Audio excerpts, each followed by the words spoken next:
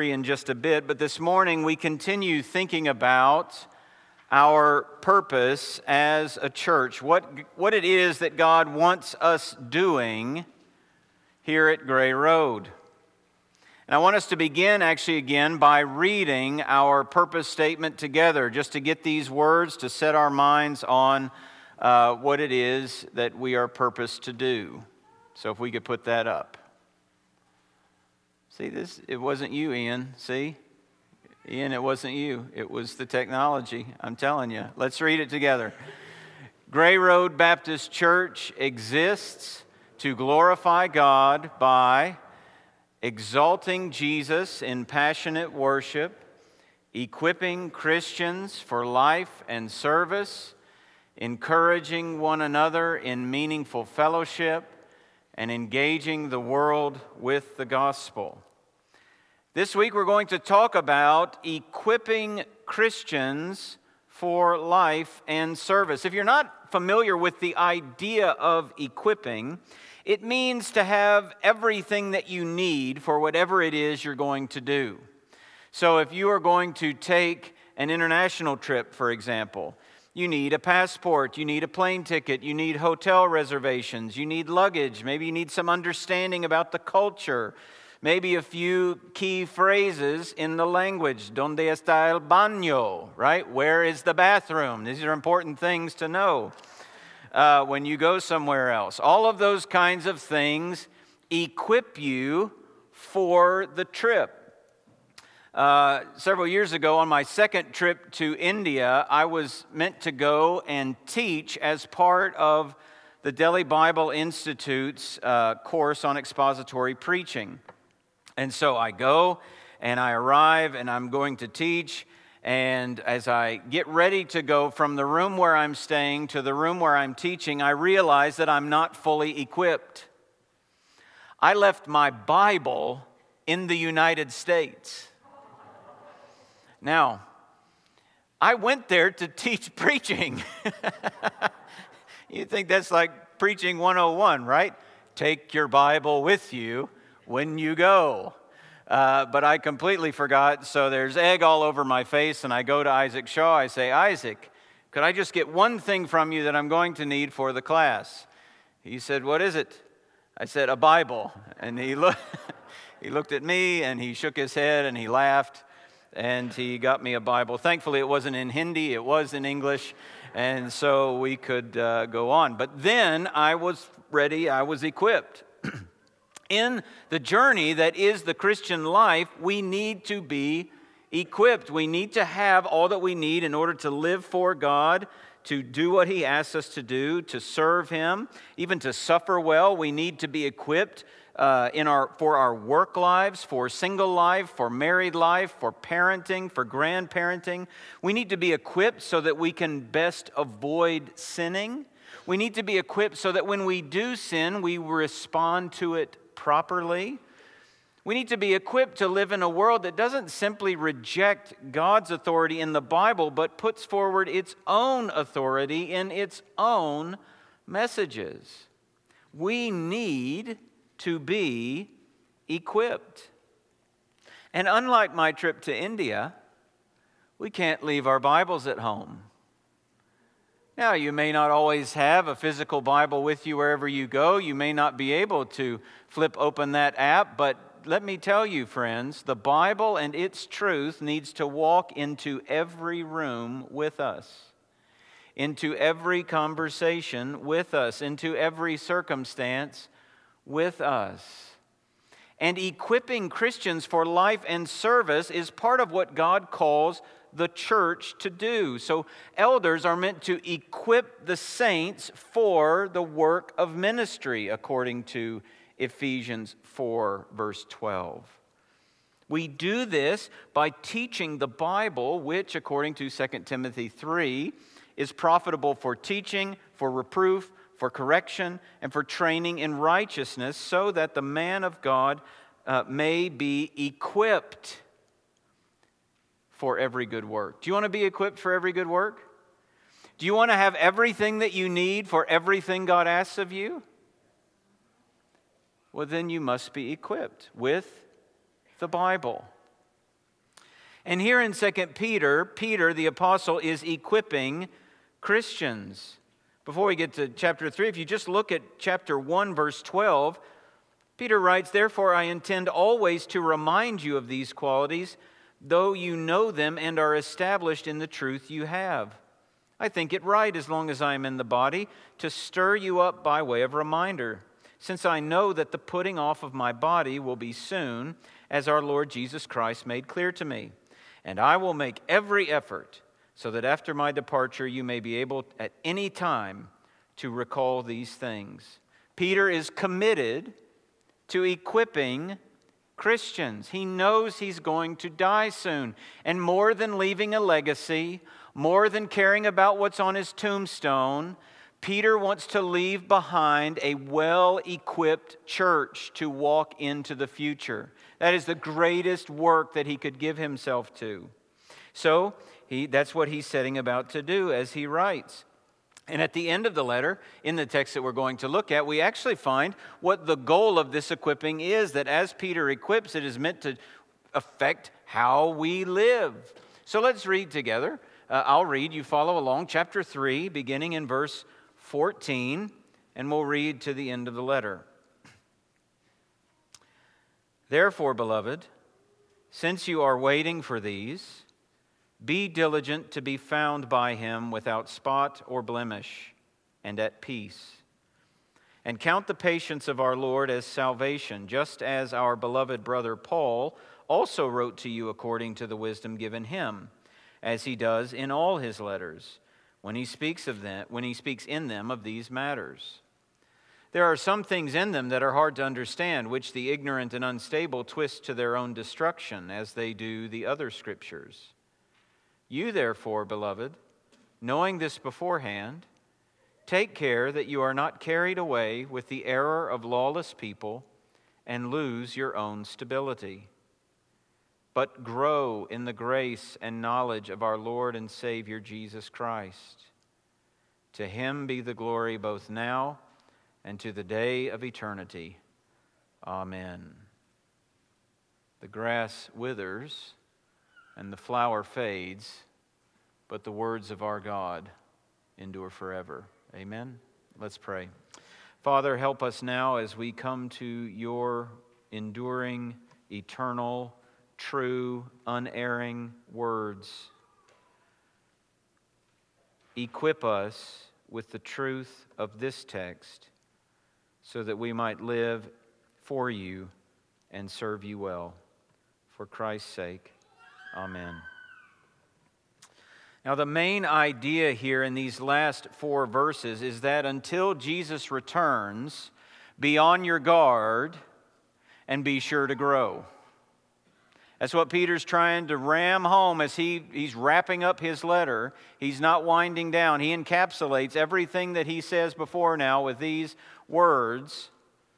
And he says, until Jesus returns, be on your guard and be sure to grow. So first of all, he says that Jesus will return. Jesus will return. This is actually the backdrop for everything that we just read, the fact that Jesus will return. If you look at verse 13 that comes just before it, Peter writes, according to his promise, we are waiting for new heavens and a new earth in which righteousness dwells. And then verse 14 begins, therefore. So it is in light of the return of Jesus and all that will come with it. You see, the Bible teaches us that after Jesus died and rose again, he ascended to heaven, leaving us with his Spirit and leaving us with the promise that he will return.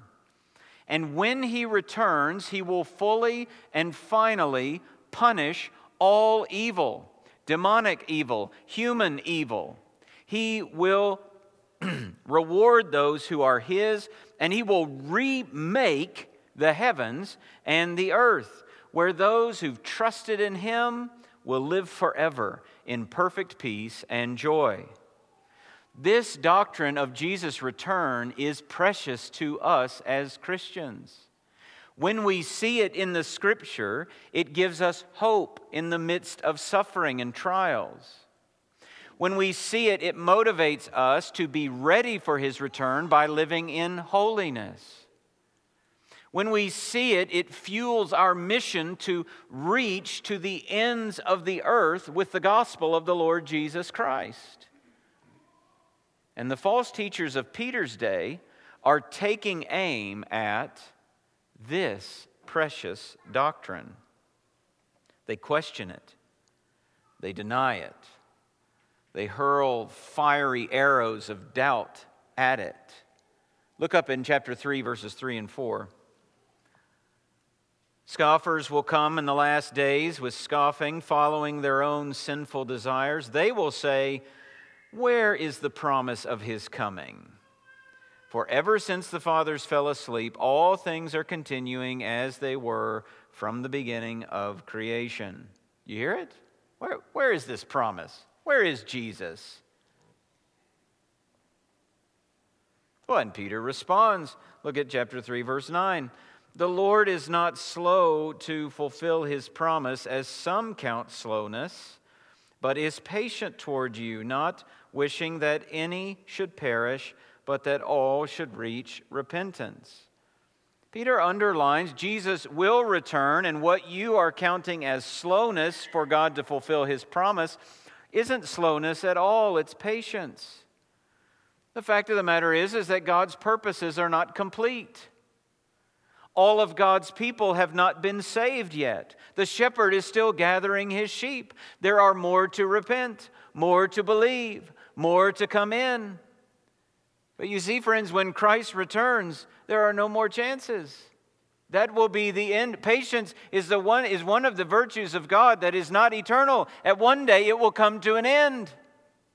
And then judgment will come. And when Christ comes to do all that He's promised, including judge the living and the dead, there are no more chances.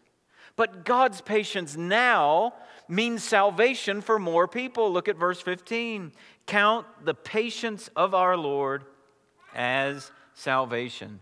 Dear friend, it could mean salvation for you. If you aren't trusting in the Lord Jesus Christ, the fact that Jesus hasn't returned is actually a blessing to you.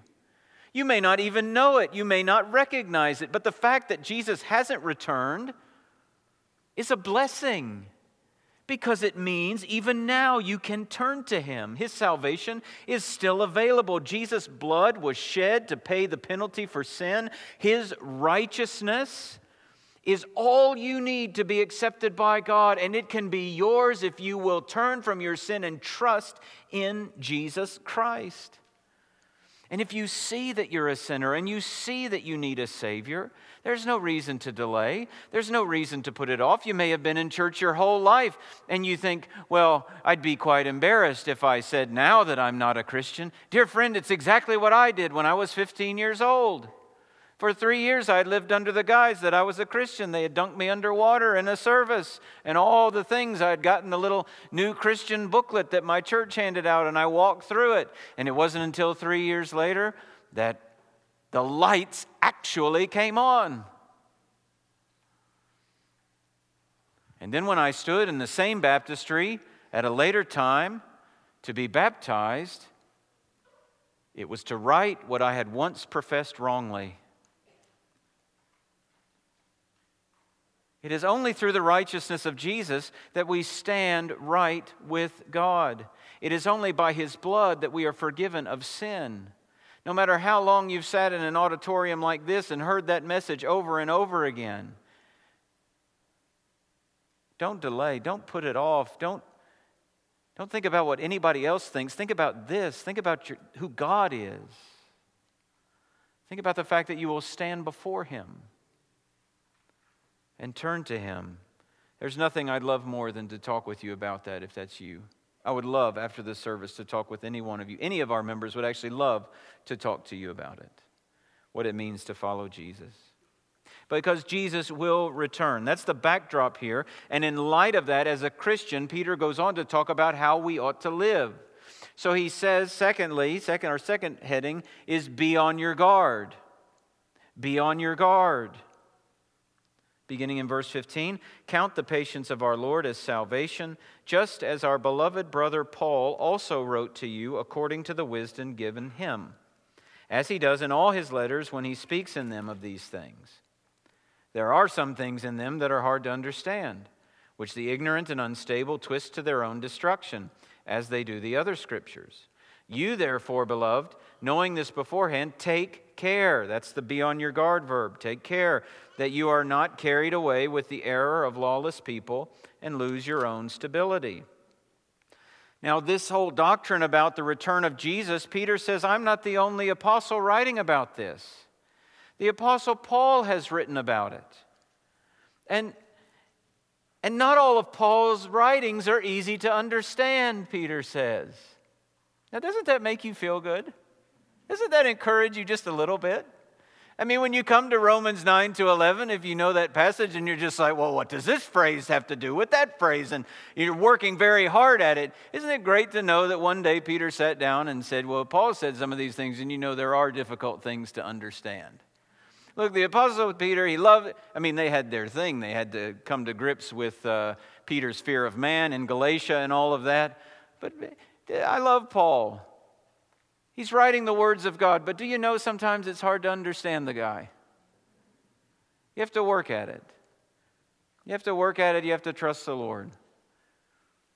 But Peter's thing isn't just to point out that things are hard to understand. The question that lies behind this is, what are you going to do when things are hard to understand? What are you going to do when things are you're not seeing clearly here? You just going to ignore it? Maybe it seems to say something you'd like it not to say, so you're going to change it just a bit. Just tweak it. Just fit it into the system I already have. Let's do that. Let's take it and change it just a bit. Well, Peter tells us what kind of folks actually do that. If you look in verse 16, he calls them ignorant and unstable. Ignorant is just a statement of fact. It means to be untaught. These are folks who haven't learned sound doctrine. They haven't listened to how to handle God's word. They just say whatever comes to mind, whatever strikes them. They love to hear themselves talk. Just give me a verse and I'll just say everything I happen to think about it. You see, what happens is they pour their own meaning, what they would like it to mean, into the text. That is what is called eisegesis, rather than taking the text as it is and trying to understand what the meaning that should come out of it. That is exegesis. Now let me ask you a question. If you wrote me a serious email, would you prefer that I try to understand what you mean by the words that you use in order to understand you? Or would you rather I take your email and make it mean whatever I want it to mean, and then it sounds to me like you're really upset and you don't like me anymore, so this friendship's over? Now, which one sounds more pleasing to you? When you write to someone, would you rather them seek to understand what you mean by the words that you have written? Yes or no? All right. Then do you know what you like best?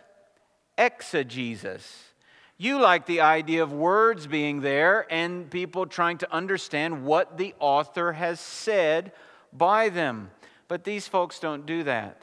And sadly, around too many small group discussions in Christianity, this is not what happens. It's, well, what do you think this might mean? And then the leader actually doesn't correct anything. He just looks at everybody who says something and says, that's interesting. And what about you? Oh, that's interesting too. You notice how that goes directly against what she said. But that could be right too. And what about you?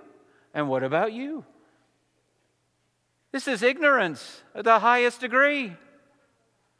If we sat around with your email and did that, you'd be quite upset.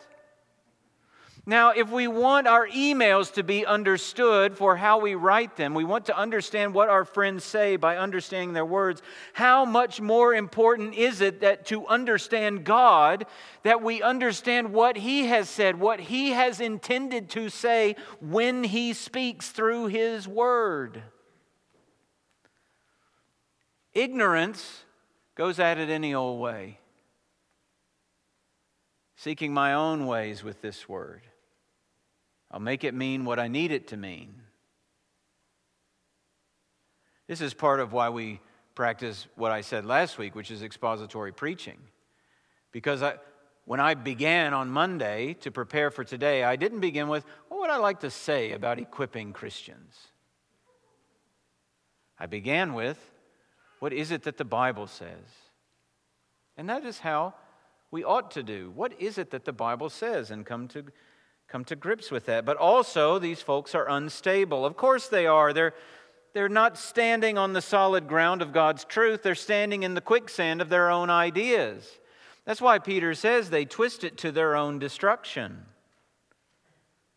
They're in quicksand and they're going down, and everybody who listens to false teachers, everybody who just listens to whatever happens to come along, you know what? They're going down too. They're going to drown in the quicksand just as fast. And in response to these characters, Peter says, be on your guard. Verse 17, you therefore, beloved, knowing this beforehand, take care that you are not carried away with the error of lawless people and lose your stability. My guess is none of you want to be unstable Christians. There are some very compelling and clever communicators in the realm of Christianity that claim to preach truth but are preaching ignorance. When any clever, talented, well-spoken communicator tells you you can basically disregard the Old Testament, which has been done by a very popular, clever, well-spoken communicator. If you just want to learn how to communicate, go to the guy. If you want to learn about actually what the Bible says, don't. Because he wants to unhitch the Old Testament from the New.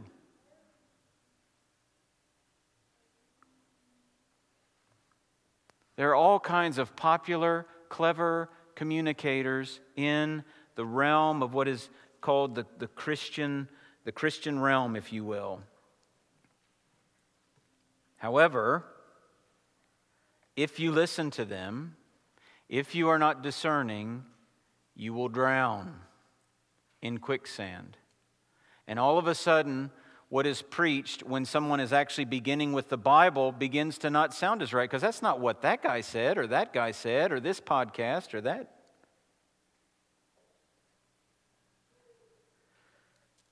Well, how can you be equipped then? Well, in part, you can go to, it is good. I've done this myself all along the way. You go to elders with questions, right? You're like, well, I read this. How am I supposed to understand it? I heard this. How am I supposed to think about it? And that's a good thing, but you need to actually be equipped so that you are discerning yourself. Because your elder can't go to lunch with you and your friend every time, right? They're not going to be able to, hold on, that's a good point. Let me call one of my elders. I'll be right back. No, we have to grow in discerning. As any expert in counterfeit currency would tell you, you need to have the knowledge and the skill to identify the real thing. That's how you identify a counterfeit, by absolutely knowing the real thing. You need to know the truth of the Bible. You need to understand how to read it, how to interpret it, how it all fits together.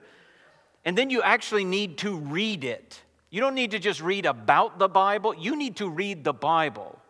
I had a friend who was intensely into reading great philosophical works and thinking through them and discussing them. And he realized it had overrun his life. And so he said for 1 year, he was going to read nothing but the Bible.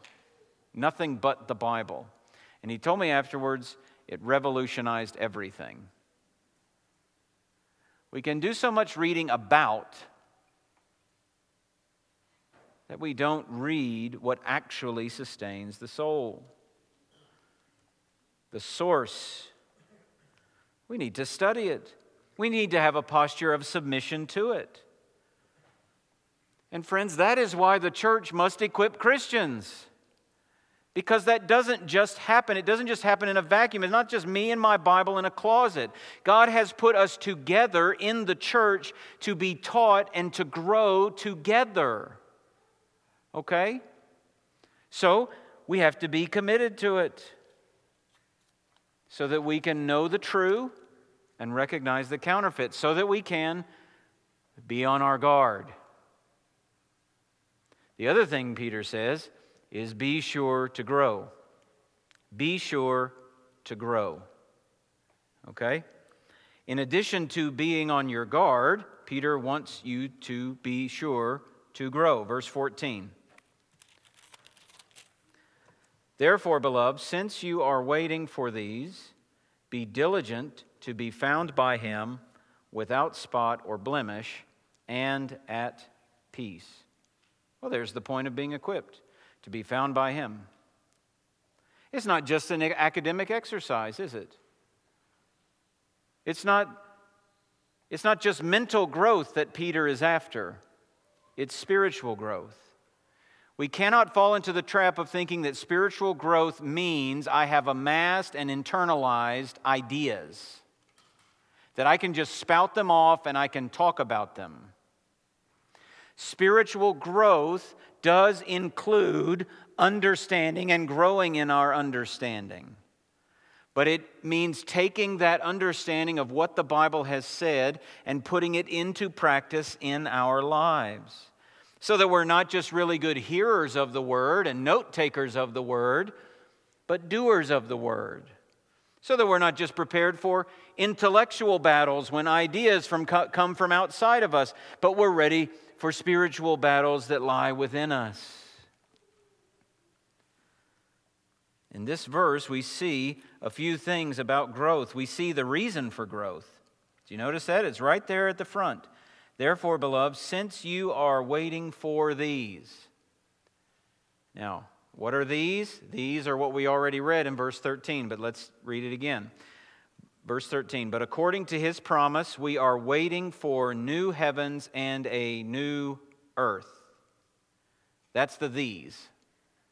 Since we are waiting for these. We are waiting for Christ's return. We are waiting for new heavens and new earth. And that should motivate us to grow spiritually, to grow in holiness. But how do those two things go together? How does that reason connect with the command to be diligent, to be found without spot and blameless? Or in verse 18, to grow in the grace and knowledge of the Lord Jesus Christ. Well, we are looking forward. Look at that last phrase in verse 13. What kind of place is the new earth? What dwells there? Righteousness dwells there. We are waiting for an existence of perfect righteousness.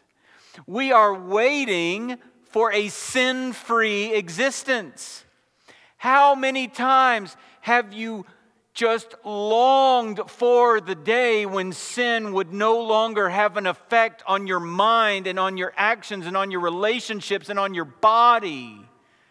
How many times have you looked at a loved one who's being deteriorated under the curse of sin because of some medical thing going on, and you long for the day that never happens again? You ever longed for that? Of course you have. And Peter says, if you really long for a sin-free existence, pursue it now. It's like parents telling their kids, surprising them, Christmas morning, right? It's Christmas morning. Parents say, kids, in 1 week, we're going to Disney, right? Going to Disney, and like all the screaming peels the paint off the walls, and the neighbors wonder what is happening as the screams emanate from this house. And suddenly, everything, Disney is just everything that they think about. So they eat with their Disney spoons, and they watch their Disney movies, and they wear their Disney pajamas every night, and they wear the Mickey Mouse ears every day, because in a week we are going to Disney. Do you know what's happening there? The glories of the Disney of the future are changing how they live Disney-oriented lives in the present.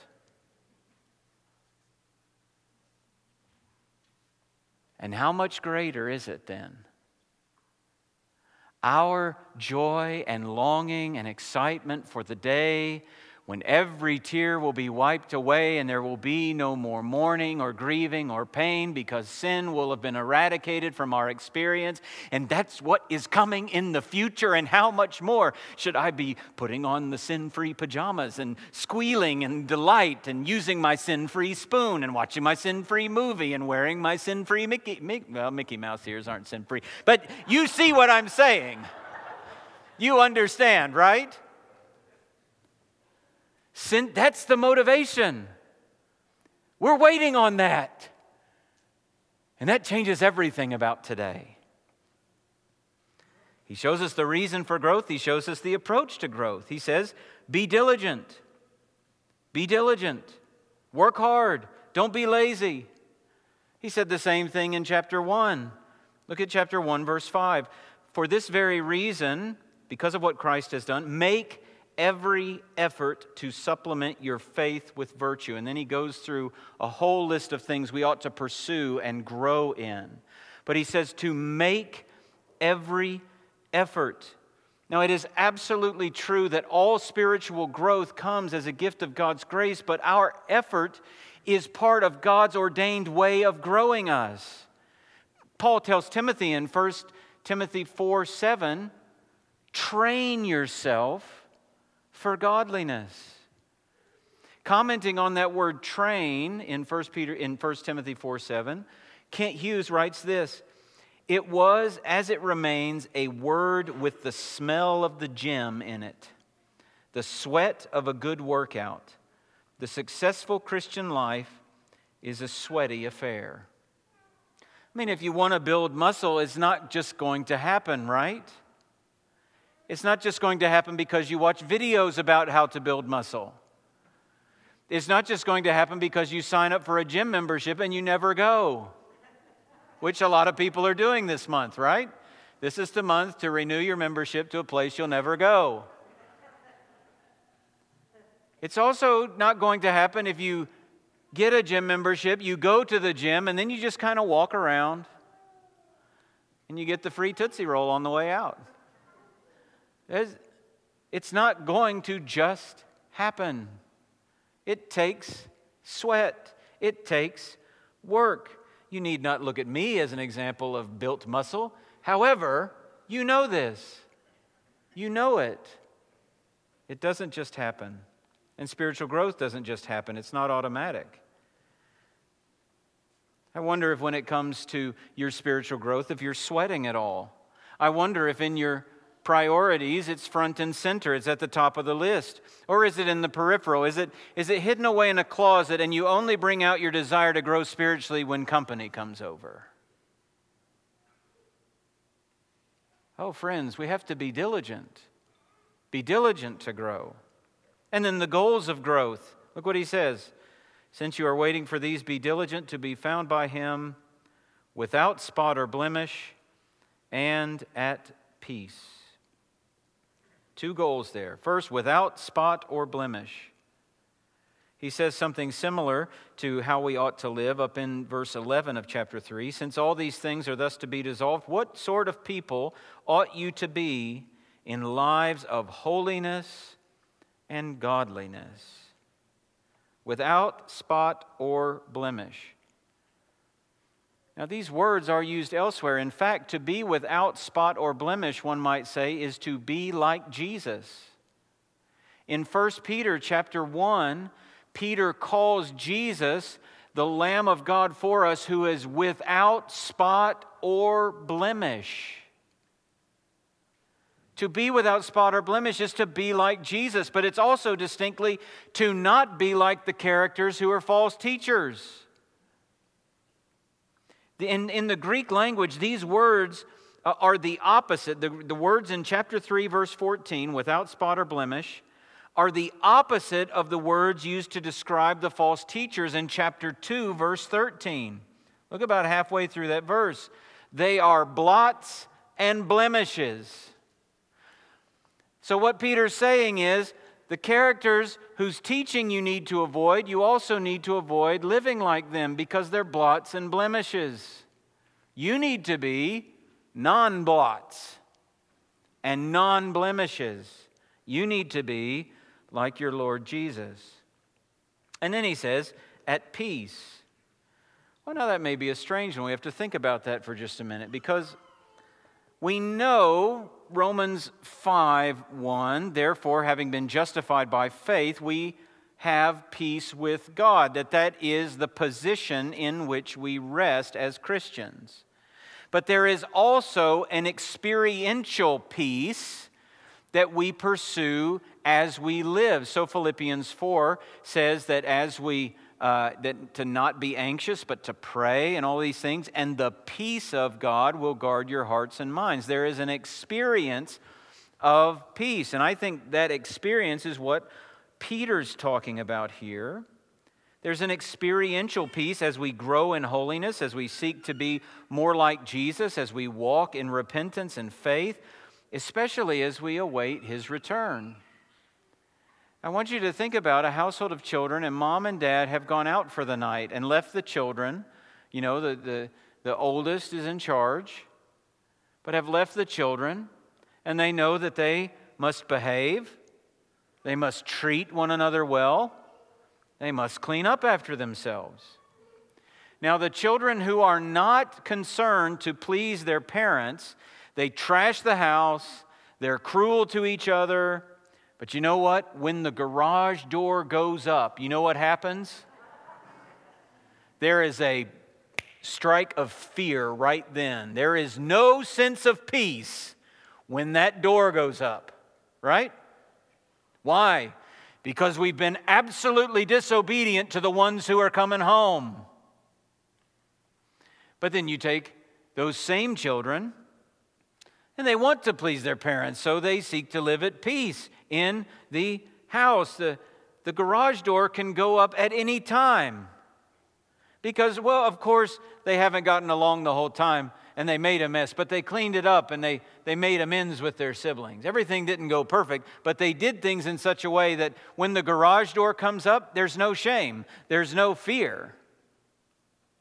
In fact, John writes in 1 John 2 that we ought to abide in Christ so that we are not ashamed at the day of His appearing. That there's no, there's nothing like that.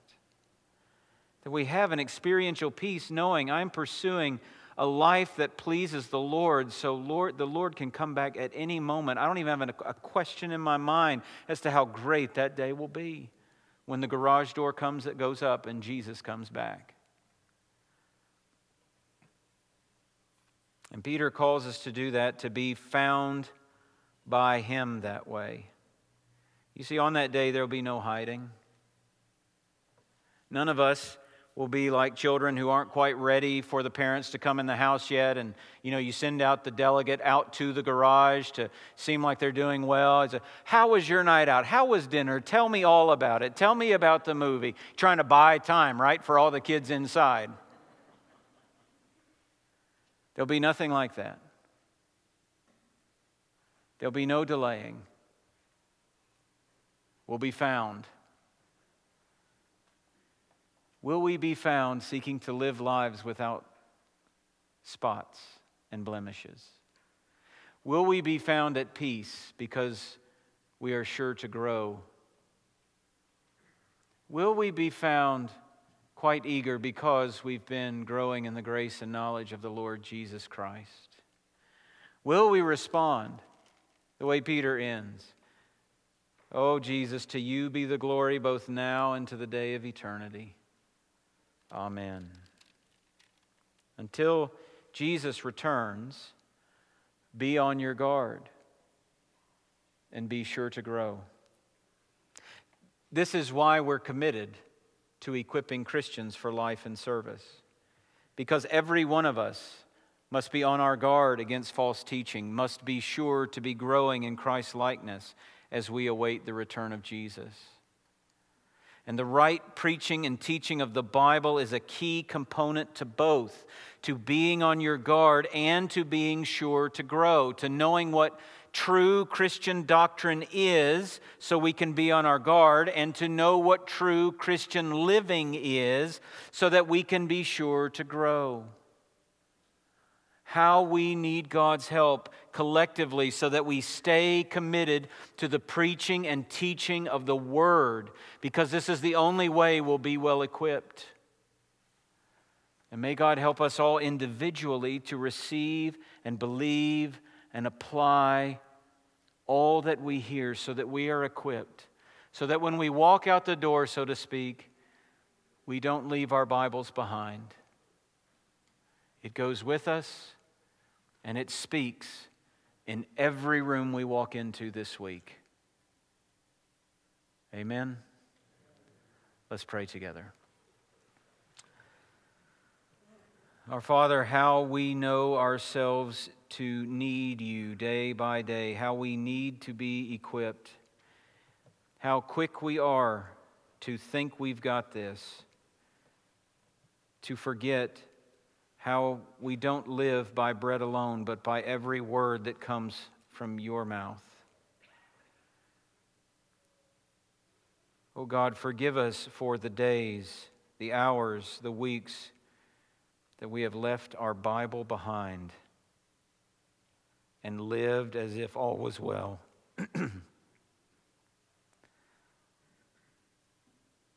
We are thankful that the day of Jesus' return is certain, that while its timing is unknown to us, its certainty is not unknown to us. We cling to Your promise, Lord, and as we cling to Your promise, I pray You will give us grace to be on our guard, against all the messages that swirl around us, not simply from the world, but from those who claim to be speaking for You. Lord, we would ask that You would silence false teachers. How much harm it does to receive false teaching. We pray You will guard us as a congregation. Help us to never wander off point, to never wander into speculation, but to always seek to get out of Your word what You have said. And then give us grace to be sure we are growing, putting into practice what it is we have heard. And so even this week, help us to put these things into practice by being in the Scripture, by reading it and studying it and meditating on it and memorizing it and being eager to hear the right preaching and teaching of it. We ask all of this in the name of our Savior Jesus Christ, who will return in glory and who even now is with us in His Spirit. Amen.